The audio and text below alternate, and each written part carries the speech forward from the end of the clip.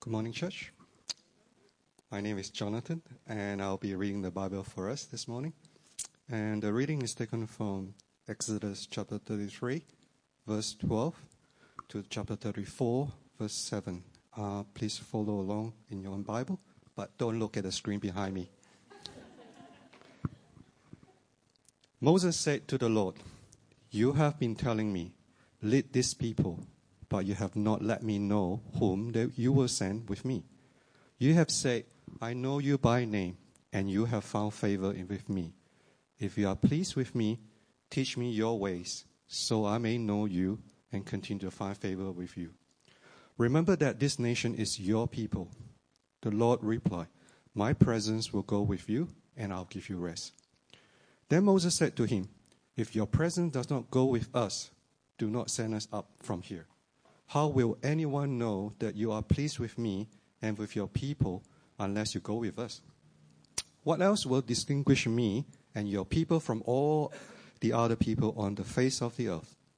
And the Lord said to Moses, "I will do the very thing you have asked, because I am pleased with you, and I know you by name." Then Moses said, "Now show me your glory." And the Lord said, "I will cause all my goodness to pass in front of you, and I will proclaim my name, the Lord, in your presence.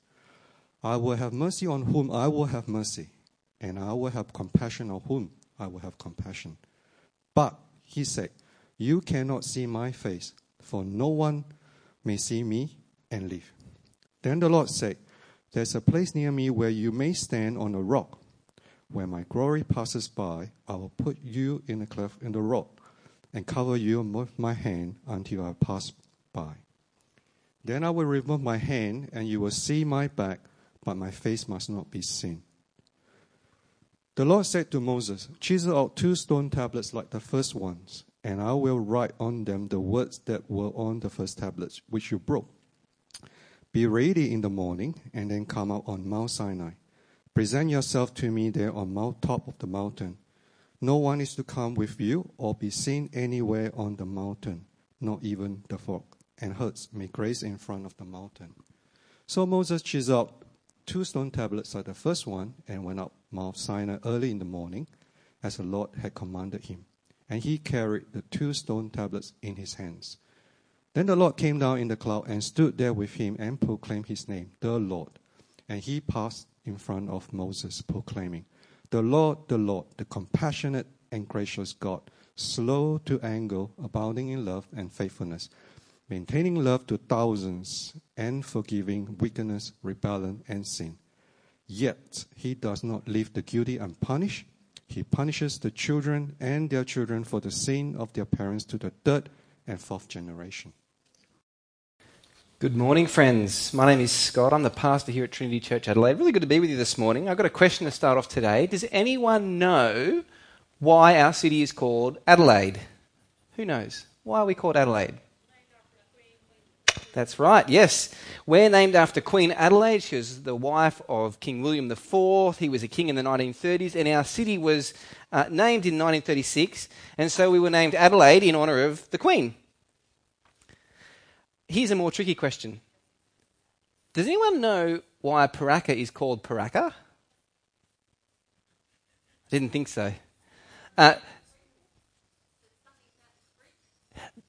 Very close, Julie. Yeah. So Julie's on the right path here. So apparently this suburb used to be called Dry Creek, after Dry Creek, which runs through us. But it was renamed in 1916 to be called Paraka, and here's the story as best as I can figure it out. So the Indigenous Australians who lived here are called the Kaurna people, and the white fellas at the time didn't properly understand the Kaurna language. But they thought that Paraka was the Kaurna word for dry, as in Dry Creek, and so they called it Paraka. But actually, that's not right. Paraka is not the Kaurna word for dry. It's not the Kaurna word for creek. As best as we can tell, it's probably an indigenous name for a tree that's in New South Wales, so it's not even here. So they kind of messed that one up a little bit. But yes, it was supposedly something to do with Dry Creek, yes. Sometimes names have great meaning and sometimes they don't. What about God, though? Did you know, friends, God has a name? And do you know what his name means? It's Christmas time at the moment where we celebrate Jesus being born. We're leading up to that. Jesus being born is the time that God comes to be with us. And so in the lead up to Christmas, we're going to a few different parts of the Old Testament to look at other times where God and people met.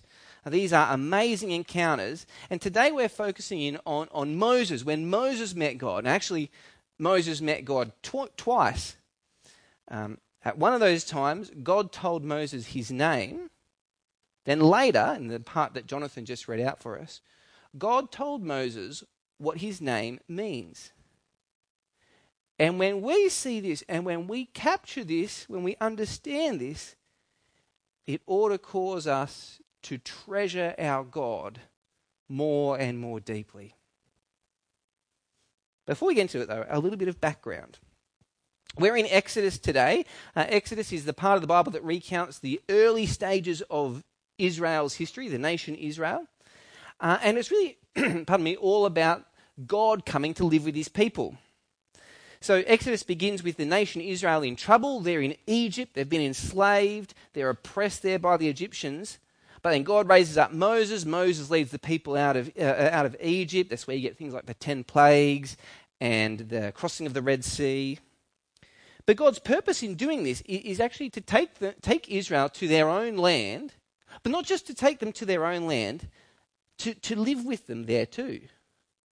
This is what Exodus 29 verse 45 and 46 says. God speaking, and it says, "Then I will dwell among the Israelites and be their God. They'll know that I am the Lord their God who brought them out of Egypt, so that I might dwell among them." Why does God bring Israel out of Egypt? It's so he can live with them. But here's the thing. Living with God is going to change things. It must change things. Let me tell you about a time earlier this year, in fact, my brother and his girlfriend came to live with my parents for a few months. And they got along quite well, but still, things had to change in the household. And they specifically had to change in the household because my brother's girlfriend had a pet snake. Yeah, that's what I thought too. I was actually laughing because I thought, my parents have to live with a pet snake now. I thought this would change things for mum and dad, that they would steer clear of that part of the house wherever the snake was kept. But in fact, it changed things for my brother and his partner because she ended up selling the snake before they moved in with mum and dad. So that was a bit of a letdown, wasn't it? Living with someone has got to change things, right? And it's no different for Israel when God comes to live with them. God wants them to change so they can live with him. And so God's taken these people, the Israelites, out of Egypt, and he brings them to a place called Mount Sinai. Now, I'd show you a picture roughly of where it is on the screen there, but you can just imagine that. It's quite in a desert place, a wilderness, but it's here, a great big mountain. Moses goes up, and God gives Israel the 10 Commandments. I'm sure you've heard of them before. The 10 Commandments are telling this nation how to live with God amongst them. Here's the problem. Israel isn't up to it. They're not up to living with God. So Moses goes up on Mount Sinai to hear from God, but before he can make his way down, Israel have already messed things up. They've given up on Moses. They've made a golden calf and started worshipping it as if it was God. And God sees this and he says, well, that's it. I'm going to destroy this people now. So Moses prays to him and he intercedes for the people, and God relents. He says, okay, I'm not going to destroy them, but I'm not going to live with them either. They can go to their land, but they can go without me. And now we're up to the part that Jonathan read out for us. And we saw there at the start, Moses makes another request of God. Moses again prays to God, and he says, God, remember that this is your nation, your people. You've made promises. You've called us your own. So please live with us. You can see his plea in verse 13 of chapter 33. Remember that this nation is your people. And look at verse 14, how God responds. Verse 14, the Lord replied, my presence will go with you, and I will give you rest. Despite their past, despite making a mess of things, God promises now he will live with his people. He'll dwell with them. He'll go with them. And then Moses makes another request to God as well. It's like he really wants to seal the deal with God. And so he asks him, now show me your glory. That's the request Moses really makes. God, let me see your glory. And God's response is, it's kind of strange. Look at verse 19. Moses has asked, show me your glory. And the Lord said, I'll cause all my goodness to pass in front of you, and I'll proclaim my name, the Lord, in your presence. Moses asks God, God, show me your glory. And God says, sure, I'll proclaim my name to you. That doesn't sound quite right, does it? Did God not properly hear what Moses asked him? Or is this God just fobbing off Moses? Oh, you want to see my glory, do you? Well, here's second prize. Why don't I tell you my name? What's going on here? It doesn't seem to fit. Let me tell you about my name. My full name is Scott Alexander Westwood. Scott means someone who comes from Scotland. Alexander, this is a good one. Alexander means defender of the people.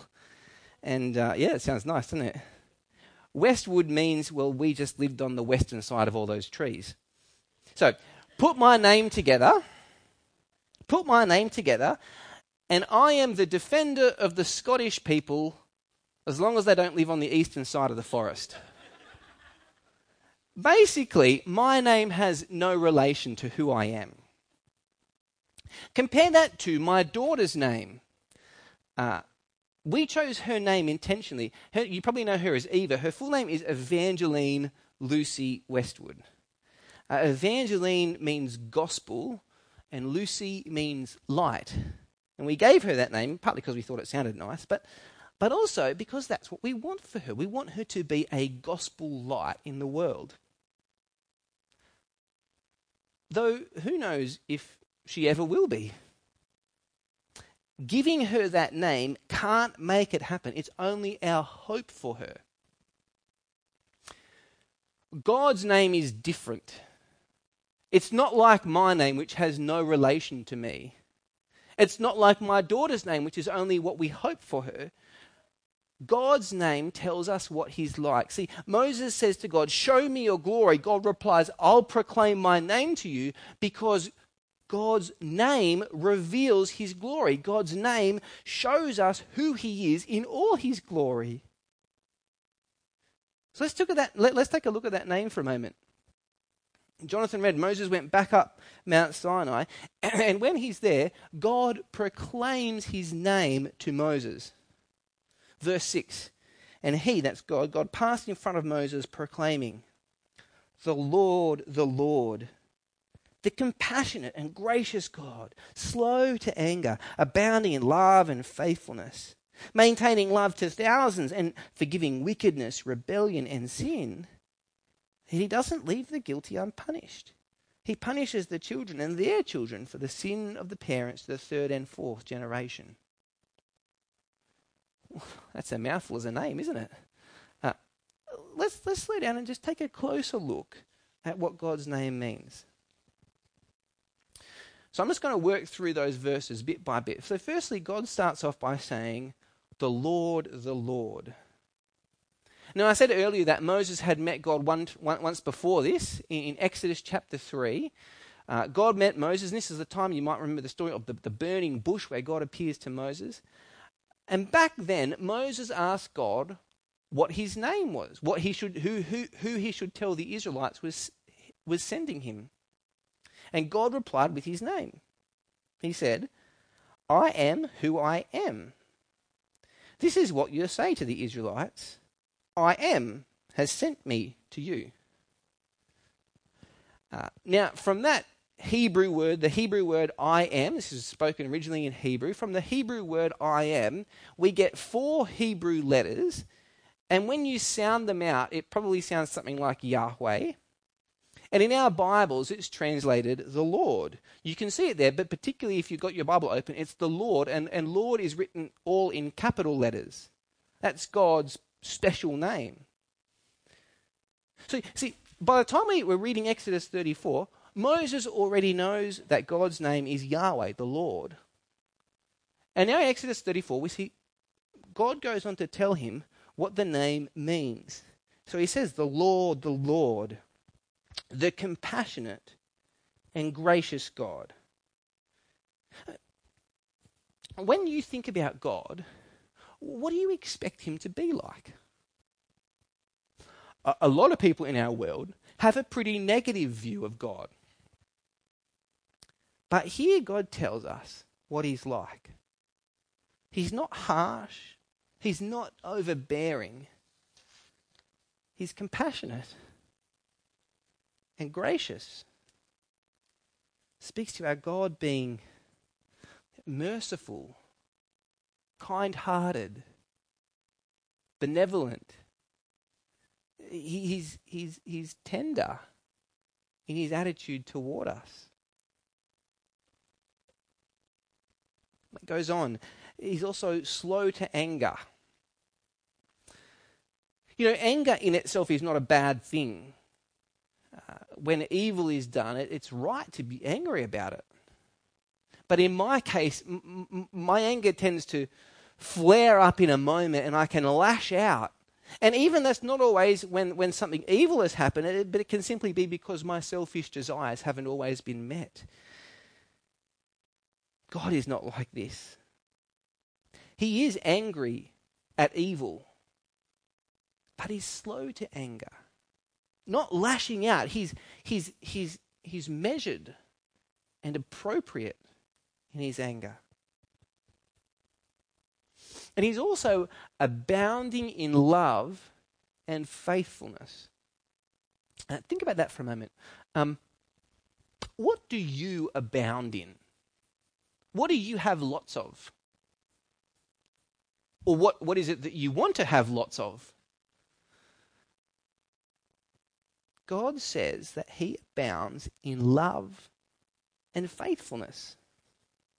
This is what he has lots of. His is a faithful love. He will never stop being like this. You know when you go to the supermarket and you pick up a trolley, and always the wheels just aren't quite right. Like it keeps going towards one way. You know that you've had that experience, sure. They never go straight. Always leans to one side, and that's what God is like. Except he keeps leaning towards faithfully loving. That's his bent. That's his character. In fact, it says there, doesn't it? He maintains love to thousands. That is, God maintains love to 1,000 generations. This is what God said back in Exodus chapter 20. It says that he shows love to 1,000 generations of those who love him and keep his commandments. And it's just telling us the extent of God's love, right? It keeps going on and on and on and on, which has big implications for the nation of Israel back then. Like, it means if they're going to honor him, if they're going to keep his commandments, that God will live with them. He'll keep living with them. They'll be in the promised land for 1,000 generations. We're talking 30,000 years. Like, that is a great promise of God to his people. And God is also the one who forgives wickedness, rebellion, and sin. And isn't that what we just saw him do? That's what he's done. Israel made this great golden calf to worship as if it were God. And what did God do? He didn't destroy them. He forgave their wickedness, rebellion, and sin. Because God's not the traffic cop, out there hiding behind the bushes with his speed gun, just waiting for you to do the wrong thing so he can come and punish you. That's not God at all. He is forgiving. Friends, let me say that again. God is forgiving of you. All of us have a past that we're ashamed of, things we've done. God stands ready to forgive our wickedness and rebellion and sin. Yet, he does not leave the guilty unpunished.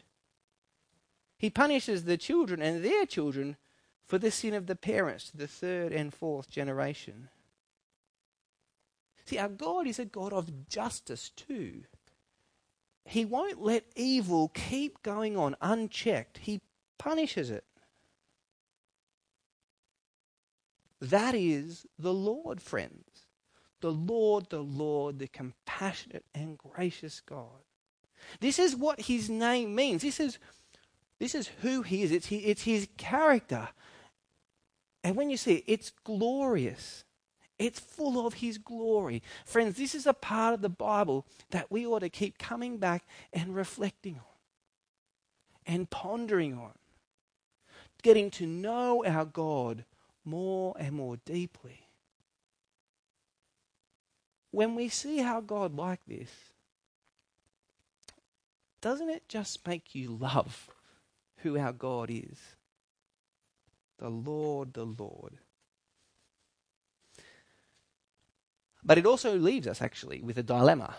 Or more rightly, it leaves God with a dilemma. Okay, let me try and explain this. God says he's loving and he's faithful, but he's also our judge. So, knowing that we've done wrong in the past, will God be compassionate and forgiving toward us? Or will he punish us? Do you see that problem there? What will God be like? Maybe we can think, well, surely, God is supposed to forgive. That's his job, so he'll do it, won't he? But God's also supposed to care about evil and should punish it. And it's a good thing when he does this, right? So do you see the dilemma God's in here? Go along with me here for a moment. I want you to think of someone who's close to you. Envisage this person in your head. Don't have to tell anyone else who it is, but someone who's close to you, a friend or a family member, whoever it is. You got their face in your head right now? Okay, now, imagine for a moment that someone murders this person who's close to you. And imagine the police know who did it. Imagine there's loads of evidence against them, right? They're guilty and everyone knows it. And let's imagine now we're at the court case. It's the end of the court case. The judge is about to sit down and pronounce the judgment. The judge sits down and they say, well, look, they talk to the criminal. Look, we all know you're guilty, but I'm a compassionate and loving God. So I've decided to let you go free. Let's all just forgive and forget and move along with life, shall we? Imagine in that moment how you would feel. You'd be outraged, right? This is injustice. God is not a judge like that. He punishes the guilty, but how can he do that and also be the forgiving, loving, merciful, compassionate God? You see our problem here? Here's the good news, friends. God has found a way to do both, to be both. This all came down to one event, one moment in history. See, 1,500 years after God spoke to Moses, Jesus came along. At Christmas time, we remember Jesus was born, but he wasn't just born, right? He grew up and he lived a life. Well, in fact, he lived till he was about 33, until he was executed. You see, Jesus had been a thorn in the side for those who had power. So much so did he annoy them and frustrate them that they wanted to get rid of him, and eventually they got their way. Jesus was crucified. He was stripped naked. They put nails in his hands and his feet. And he was left to die a slow and agonizing death. And yet, that was the moment, that was the event that all of Jesus' life had been leading up to. All of Jesus' life had been looking forward to when that would happen.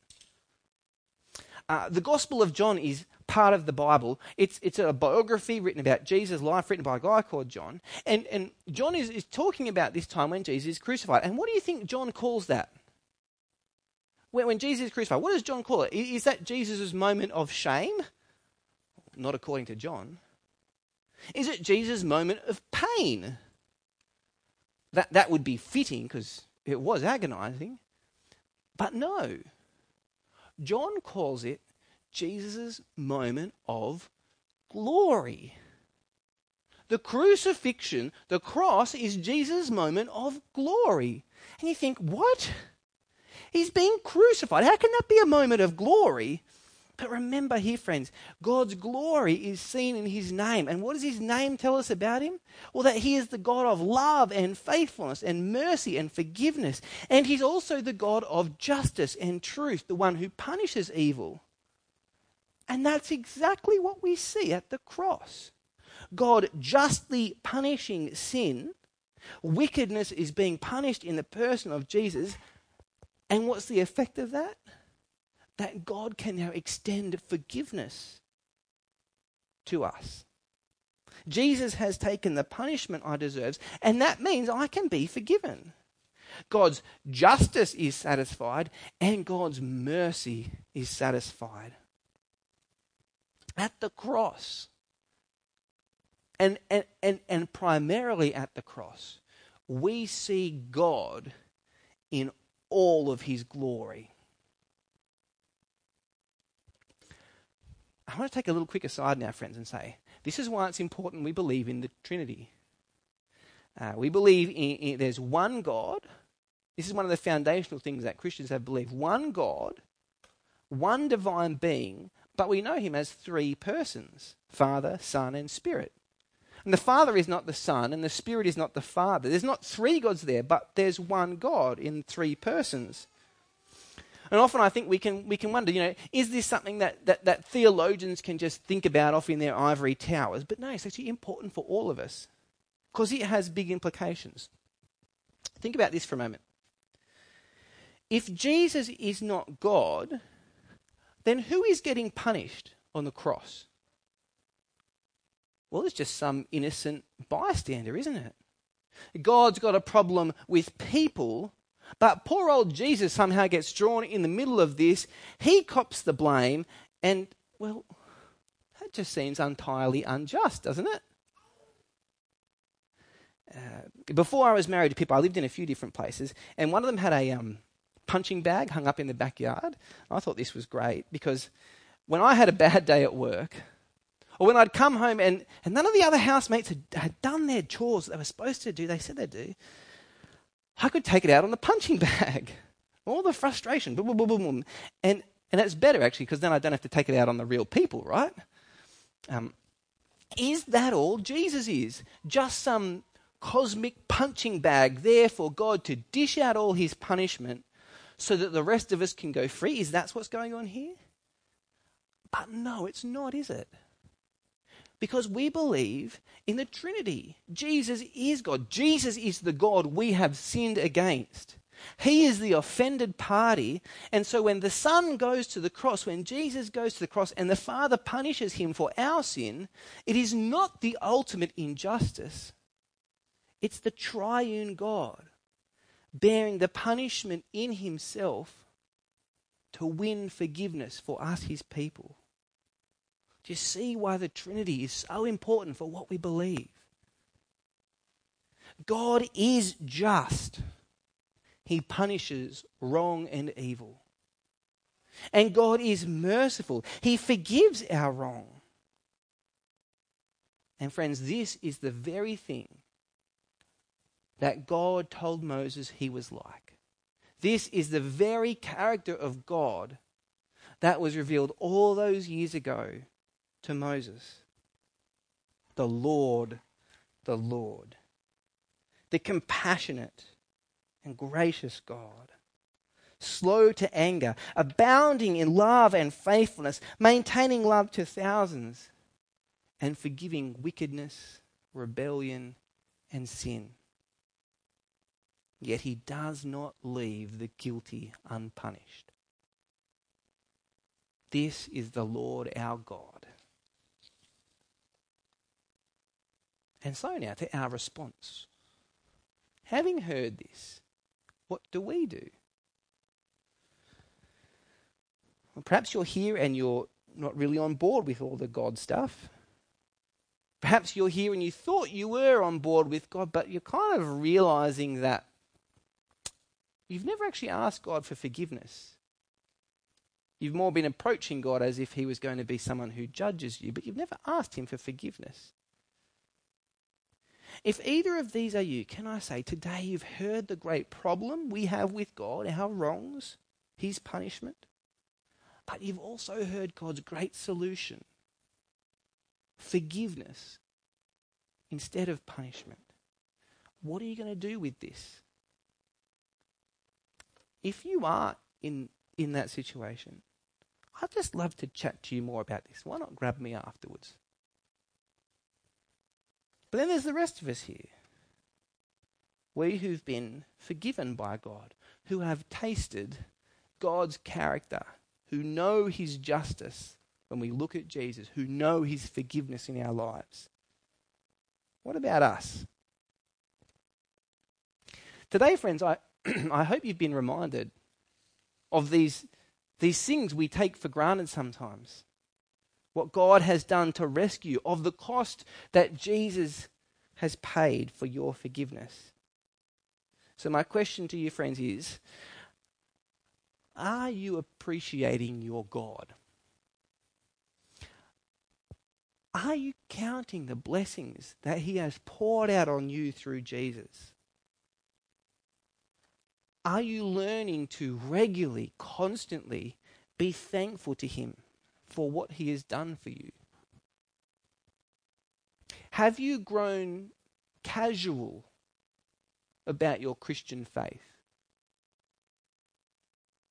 Or is it your ongoing desire to know your God more deeply and be in wonder at who he is in all his glory, and be in wonder at the benefits he pours out on your life? Friends, let these truths about God be on your hearts, in your minds, so that we might be the kind of people who just live in response, who offer our lives to our God as a response of praise and thanksgiving to him. Let me pray that we would. Our Lord, you are compassionate and gracious, slow to anger, abounding in love and faithfulness. You maintain your love to thousands and forgive wickedness, rebellion, and sin. You do not leave the guilty unpunished. And so we praise you for this, our God. We praise you and we ask that we would be those who appreciate you and all your goodness. Please fill us not just with a knowledge of these truths, but with hearts of praise because of them. And we ask this in Jesus' name. Amen.